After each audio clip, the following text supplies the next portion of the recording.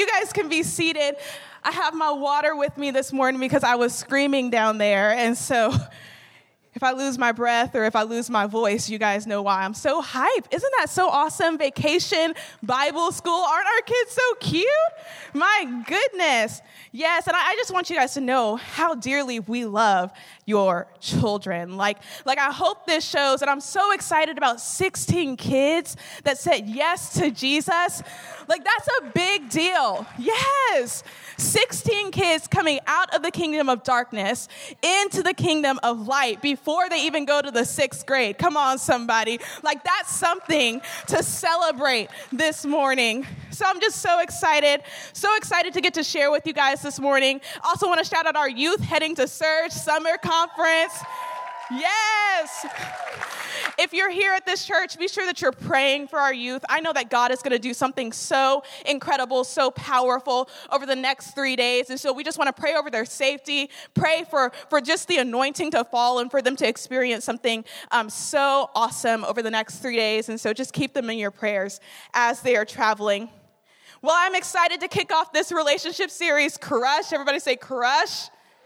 Yes, the relationship series is always one of my favorite. And I know the same goes for a lot of people. You know, I hear countless stories about how people's lives are transformed by this series. And so over the next couple of weeks, we're going to be talking about marriage and dating and everything in between. And so I just want you to say, get your expectations up. Can we have high expectations? Yeah. High expectations about what God is going to do over the next few weeks in your family. And then I do want to just reiterate, mark your calendars for our Stronger Marriage Conference. Aren't you guys so excited? Yes, make it a point to get there. I think it's just going to be such an incredible time, such an important moment for married couples to come together, even if it's for just 2 days, and really go deeper in their relationships. And we don't want to just invite married couples, but engaged couples, those thinking about pursuing that relationship. Go to our website and get registered. Can we do that? Yes, awesome. Well, I'm going to just go ahead and get us started by opening us up in prayer this morning. Father God, we thank you. God, I thank you for allowing us to be here together again. God, I ask that right now your presence is here in this place. God, I ask that you use me as a vessel to speak what you want to speak to those that are here, God. I ask that nobody leaves this place the same, God. God, that there is a special word that you want to deposit on the inside of each and every one of their hearts. We thank you in advance for all that you are going to do in this moment. In Jesus' name I pray. Amen. Amen. Well, when I knew I was kicking off this series, I actually did definitely laugh because I know by no means claim to be a relationship expert. And in fact, some of you may be thinking that as well, because if you were here last month at the beginning of June, I shared that I've only been married for a month and a half to my amazing husband, Gilbert Garza. Yes. Gilbert. Yes. But I say that because I'm sure you're like, what is this girl going to tell us about marriage? I know we got some people, Nate and Maxine have been married for years, and they're amazing. We have so many people here that have lapped us in the number of years that they have been married. And so I was just wanting to tell you guys to stick with me because I feel like God really has something special that he wants me to share with you this morning. And so as I began to prepare, the first thing that I knew I needed to do was I needed to do some research.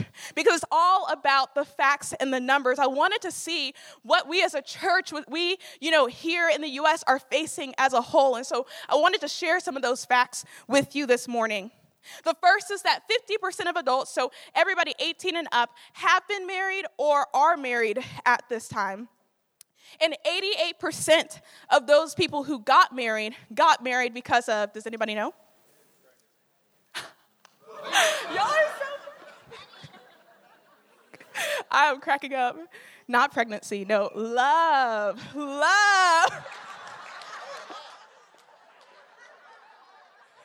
Oh, this is fantastic. My goodness. Yes, come on, be real. Let's be real this morning.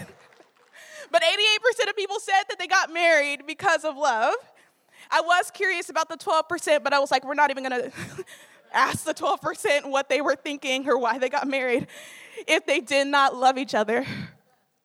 But what really floored me is as I was doing this research, out of the 50% that got married or are married, the average marriage only makes it to year number 8. And when people who were getting divorced or got in divorce cited why they got divorced, they said 73% said that they got divorced because of a lack of commitment. Other reasons, and I just like to list these out, is excessive arguing, infidelity, marrying too young. See, what really got me about these statistics is that 88% of people got married because they loved each other or they felt like they loved each other, but they didn't stick it out because they didn't realize the commitment that love really requires. But who could really blame them? Because the world tells us about relationships and what the reality is of relationships is vastly different. Am I right? Like, how many of you guys grew up on Disney movies? Like, Disney ruined me. It ruined me. I'm looking at Cinderella and Aladdin and Sleeping Beauty. In all those movies, we see these beautiful moments where they meet each other and they fall in love, and it's really fast. Like, these girls need to at least go on a couple more dates before they just say yes to these men. But it is what it is. So they're falling in love. And then the movie ends and they're riding off into the sunset and they're looking lovingly into each other's eyes and they're just so in love. And this happily ever after love leaves us believing that the most important part of a relationship is finding the right man or the woman and not nurturing the gift that God has given us after we got them. Because what these movies don't show is that after Cinderella and the prince got back to the castle, they had to figure out who was going to take out the trash. And they had to talk about who was going to manage the finances. My goodness.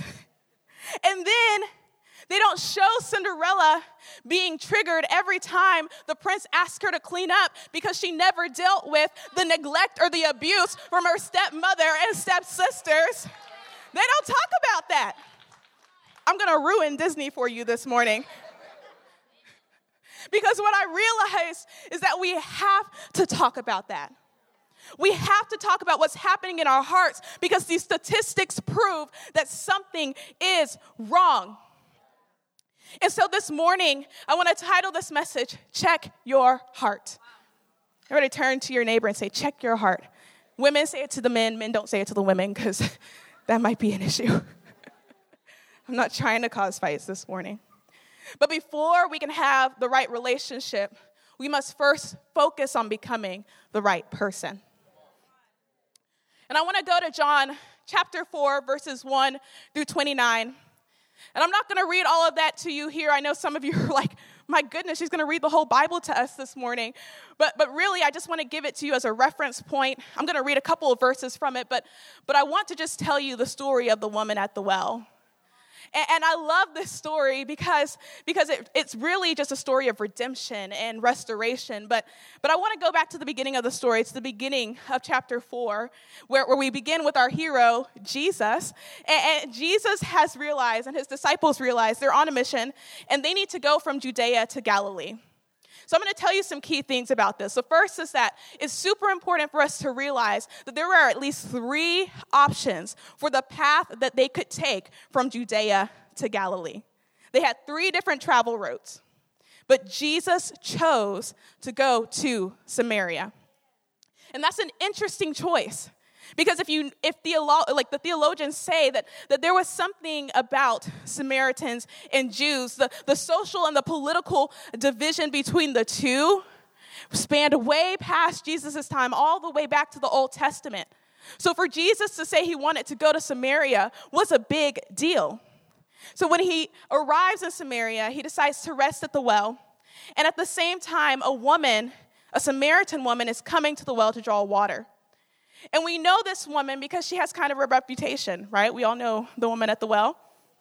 She's known for being, I don't know what word we want to use, maybe loose, promiscuous.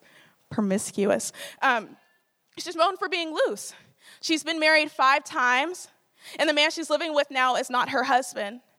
I think it's also important to note when this woman is going to the well and who she's going with, because she's not going with anybody. And she's going in the middle of the day. You see, because of her reputation, the woman wasn't allowed to travel with the other women. So all the other women went to the well early in the morning and late in the evening when the sun was down.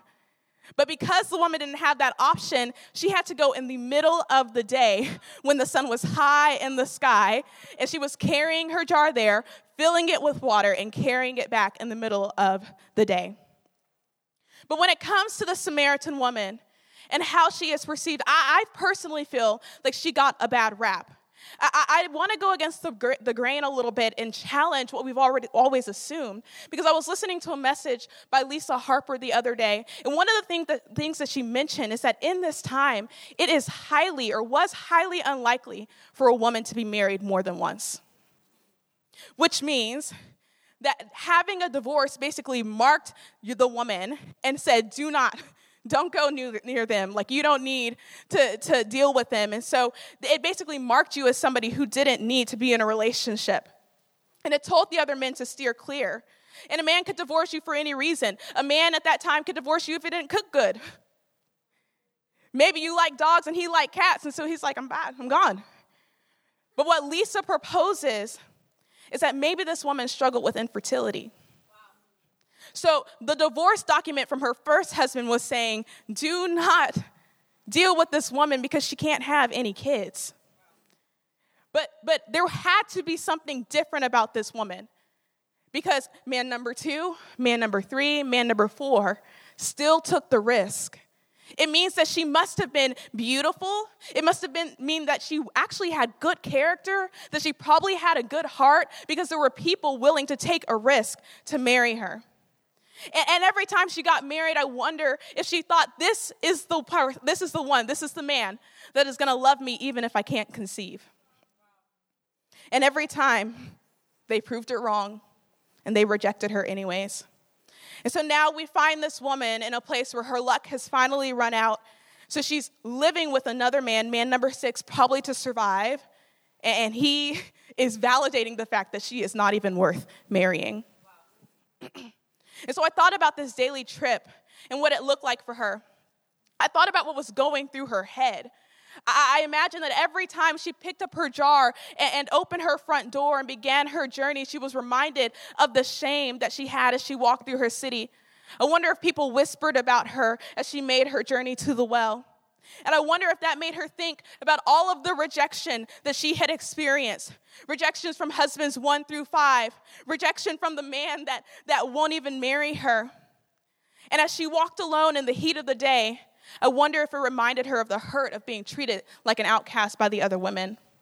Maybe some of those women used to be her friends, and now they won't even look her way. And I wanted to study this text because I believe that this woman mirrors a lot of us. This woman was carrying so much pain and so much hurt from past relationships, from spouses, from friends, maybe her families, her siblings. And it seems like Jesus made a special journey because he knew that if he could help her deal with that shame, rejection, and hurt, it could set her free. And it reminded me of a story that Gilbert and I talk about often. We always talk about the moment where we had to tell Pastor Jim that we were dating. When I tell you it was the scariest moment, I'm not exaggerating, the scariest moment of our lives. There's no exaggeration for what we felt in those moments, right? Like, it was really scary. So we knew that we had to tell Pastor Jim because he's our spiritual covering. And so we wanted his blessing. We wanted, to know that he approved of this relationship. He's our spiritual father. He's mentored us both together for at least 3 years. And we know we were a part of this house, and so we knew we had to talk to him. And so I remember preparing for this moment, and even remember Gilbert and I saying that if he said no, we knew we were going to have to break up. So thank God he didn't say no, because we didn't break up. But I remember sitting in his office, and I remember just telling him, hey, we're dating, we want to get married, but we want you to be a part of this process with us. And when he did give us our blessing, when we were able to breathe a little bit, he left us with 3 things that I thought were super important. The first thing that he told us, he said, have a short engagement. Have a short engagement, because that engagement period, if you're working towards purity, is that space where things get real hard, right? To just make it to the finish line. And so he's like, have a short engagement. Don't tempt yourself. The second he said was read the book, How We Love. And so I want to encourage you guys, write that down, put that on your phone. How We Love by Milan and Kay Yurkovich. And it's a book about love styles. And so it goes back to even how you were raised as a child and what that does and how it's impacted the way that you connect with and love other people. And so such a great book. We read that in that season. And so I just want to encourage everybody to go and get that book. And the other thing that he told us was to go to individual counseling. Go to counseling.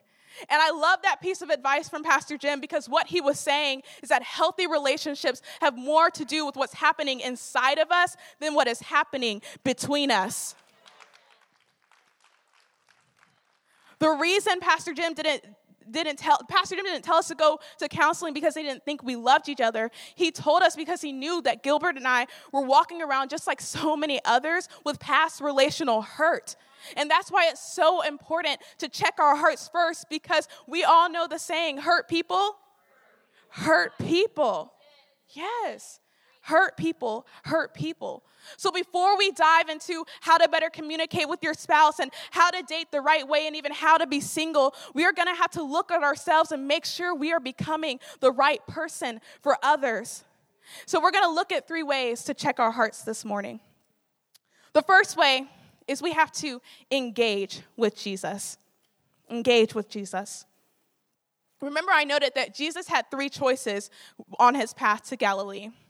And yet he chose the path that would take him to this woman. In fact, the text says in verse 1 that he had to go through Samaria. He was on assignment to reach her. But when Jesus engaged with this woman, although he made that journey to her, she still had the choice to engage with him. And the same goes for all of us. We all have the choice. Jesus intentionally pursues us. He makes his way to where we are. But I wonder if you have ever left him sitting at that well, waiting on you to even arrive. In John 4:7-6, we see this conversation and how Jesus starts. He's trying to start a conversation with this woman just to get things going. And in verse 7, it says, when the Samaritan woman came to draw water, Jesus said to her, will you give me a drink? And I want to pause right there, because a woman is approaching the well, and Jesus asked her for a drink of water. And when I thought about water, I realized and recognized that water is a source of life. An incredibly important resource. Water is what she traveled from her home to that well for every single day so that she could live. And here Jesus is asking her for her resource. And I love that Jesus asked her for her resource, because I think it parallels what he asked from us today. But he isn't asking for our water. He's asking us for what is most important to us. He is asking for our time. He's asking for our time. You know, I just know, I imagine that if Jesus had a love language, it would probably be quality time. And I can totally relate with that, because my love language is quality time. You know, there's just something so powerful about spending time with the ones that you love. It refreshes me. It refills me. You know, we often do, movie nights and game nights with the family just because I love that quality time. But as I get older, one of the things that I have realized is that my favorite place to spend quality time is with my parents. Because every time I go to my parents' house, and every time I spend time with them and we talk and we chat and I fill up on just quality time with them, the cool thing about going to my parents is that I never, ever leave empty-handed. Come on. How many of you know that when you go to mom and dad's house, when you leave that house, you're going to leave with some stuff, right? You're going to leave with a full stomach. You're going to leave with 4 or 5 plates of food. You're going to leave with some clothes, maybe some toilet paper. Maybe you'll leave with your mail. I always leave with something. Like, I don't go to mom and dad's to not leave with something.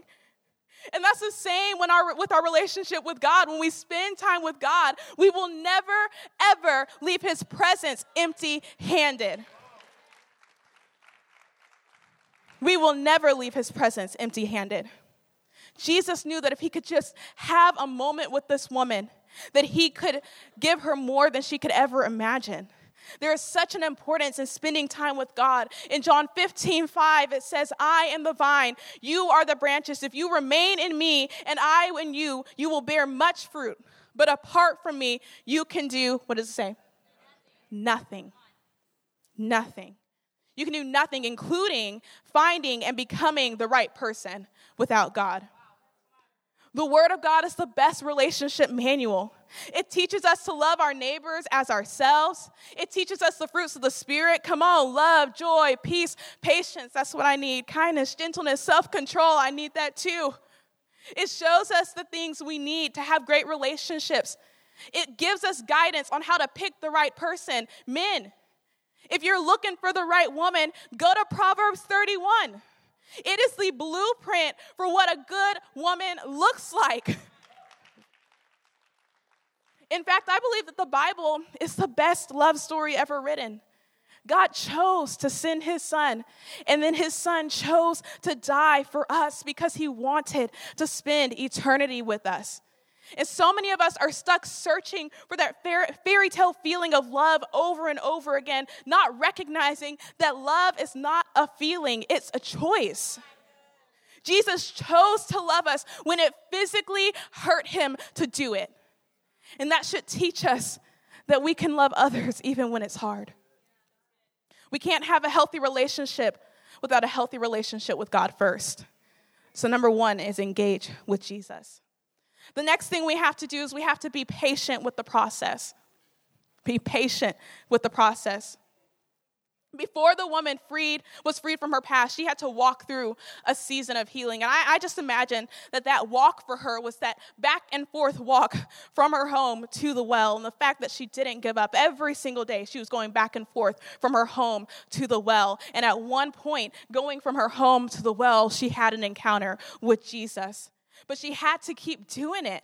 She had to take the time to get to the well. But I don't know about any of you guys. Patience, like I said, is not my strong suit. Like, I really struggle with patience. And the same it can be said for my 6-year-old Chandler. For example, every time we go to a restaurant, you guys know what happens when you go to a restaurant. You go to a restaurant, you go up to the hostess, and they seat you, right?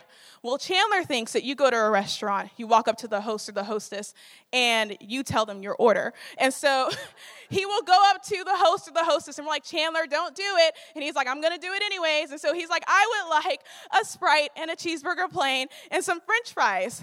Because Chandler doesn't like the process. He doesn't like to go through the whole process of getting seated and reading your menu and then ordering your drink and then telling the waiter your order. Like, he doesn't want to do any of that. He would like to rush the process.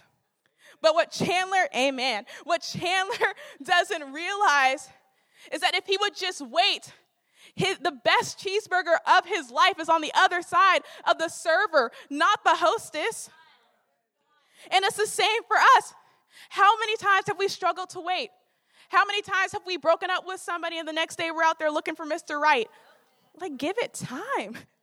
Thinking that you can change your spouse if you just keep sending them those inspirational marriage quotes, you know, the ones we see on Facebook. Listen, this is the one. He's going to be better this time. We got it. Telling God, I am tired of being the only one pure. I am marrying the next person I see, God.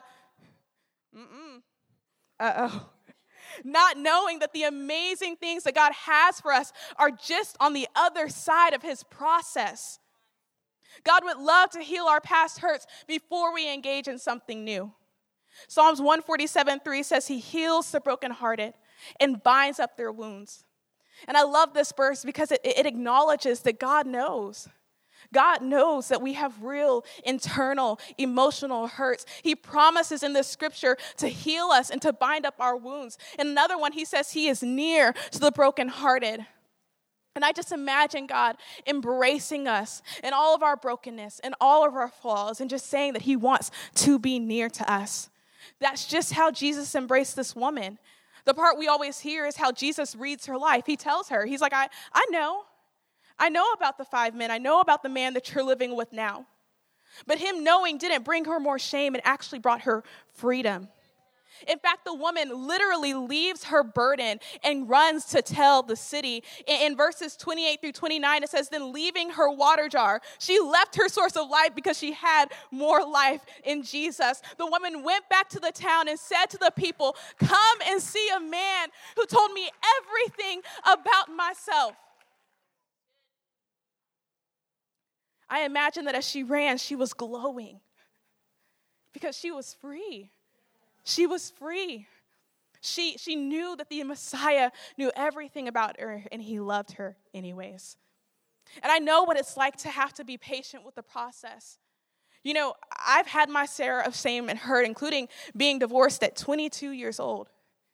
Can you imagine 22 years old? After 2 years of trying, after 2 years of extremely painful moments, I was forced to walk away, and I was devastated, and I was broken.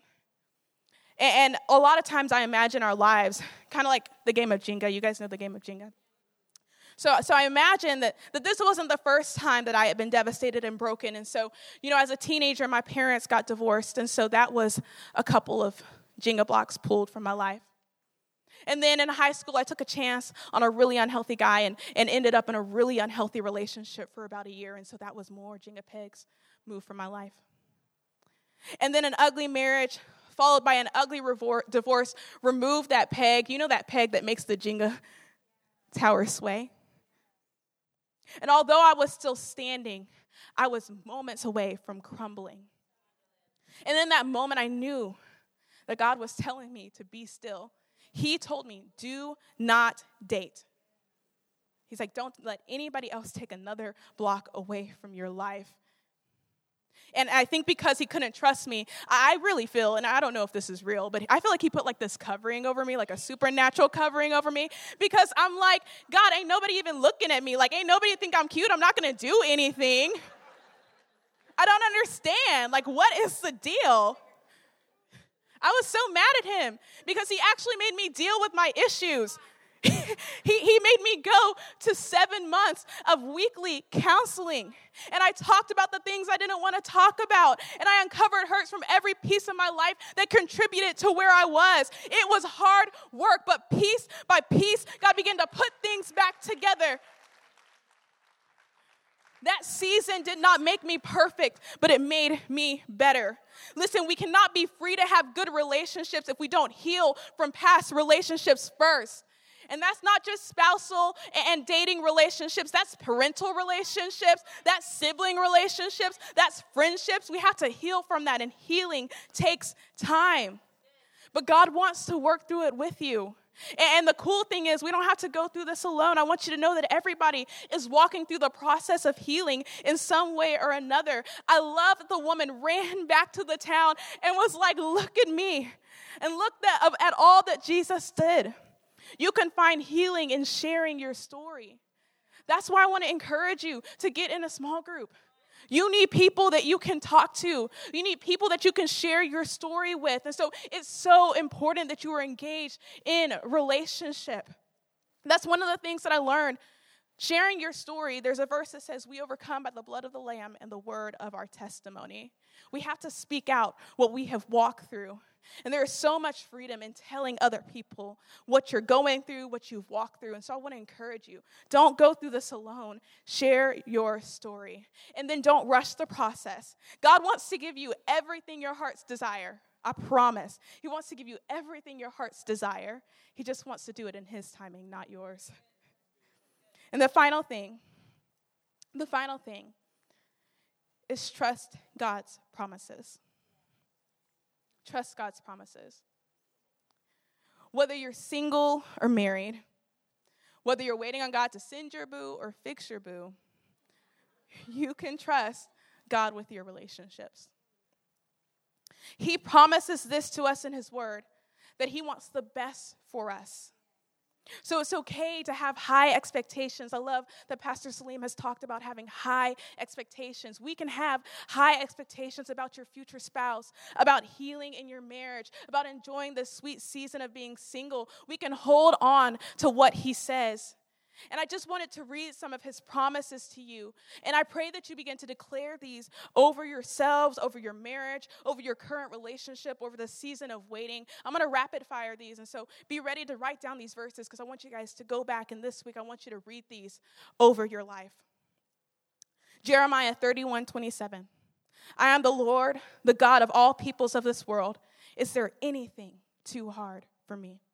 Romans 8:28, we know that all things work together for the good of those who love God, who are called according to his purpose.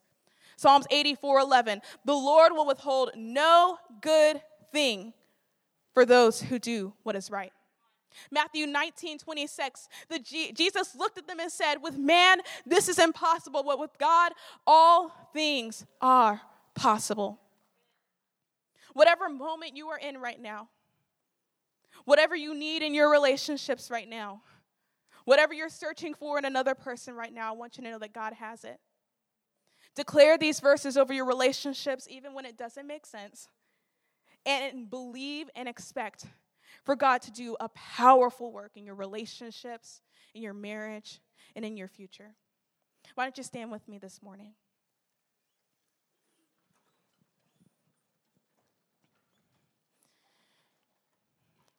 If you just bow your heads and close your eyes, I just want to cover this moment. I want to cover this relationship series. You know, I don't know what you walked in experiencing this morning. I imagine that maybe somebody walked in this morning and their marriage is feeling hopeless. Maybe you've just gotten out of an abusive relationship, and so you're just trying to figure out what to do next. Maybe you've been single for a while and you're questioning your worth and if God even has somebody for you. And I think about the countless other scenarios that I can't even list this morning that maybe you are walking through today. But I want to pray over relationships here this morning, and I want to pray over this series that it unlocks something new for each and every family here. So can we just cover our marriages and families this morning? Father God, we thank you for all that you did this morning. We know that your words do not return void. God, we pray for an outpouring of your power, of your presence over every person here in this place. God, I see, God, just broken hearts, God. God, people that are trying to heal but don't know where to start. God, people that are desperate for something new. God, people that have been walking down the same path so long, they don't know how to go the right way. God, I speak to those broken marriages, God, those people that just don't know if they can go another day, Jesus. And I just ask right now, God, that you are in the middle of every single person's heart, God, every single person's family, every single person's marriage, God, every single person's season of singleness, God, that you are in the middle of it, God, that there is a fresh outpouring of your anointing, that we will not walk out of this place the same way we walked in, that over the course of the next 2 or 3 weeks, God, that you will radically transform people's relationships here. Empower us, embrace us, and equip us with all that you want us to have in this season. In Jesus' name. If you keep your heads down, bowed and your eyes closed, I know I talked a lot about engaging in a relationship with Jesus and trusting his process. But I wonder if some of you here this morning haven't taken the step of saying yes to even having a relationship with Jesus. I talked about the fact that Jesus loved us so much that he chose to send his son to this earth to die for us. I want you guys to know that Jesus was beaten, he was bruised, he was humiliated, and he hung on a cross. His sacrifice was done because he no longer wanted us to have to be perfect in order to have a relationship with him. So I wonder if you are here this morning and you are ready to accept his invitation, if you are ready to have a relationship with God today. If that's you this morning with every head bowed and every eye closed, why don't you just raise your hand for me this morning? I'd love to see who I'm praying with.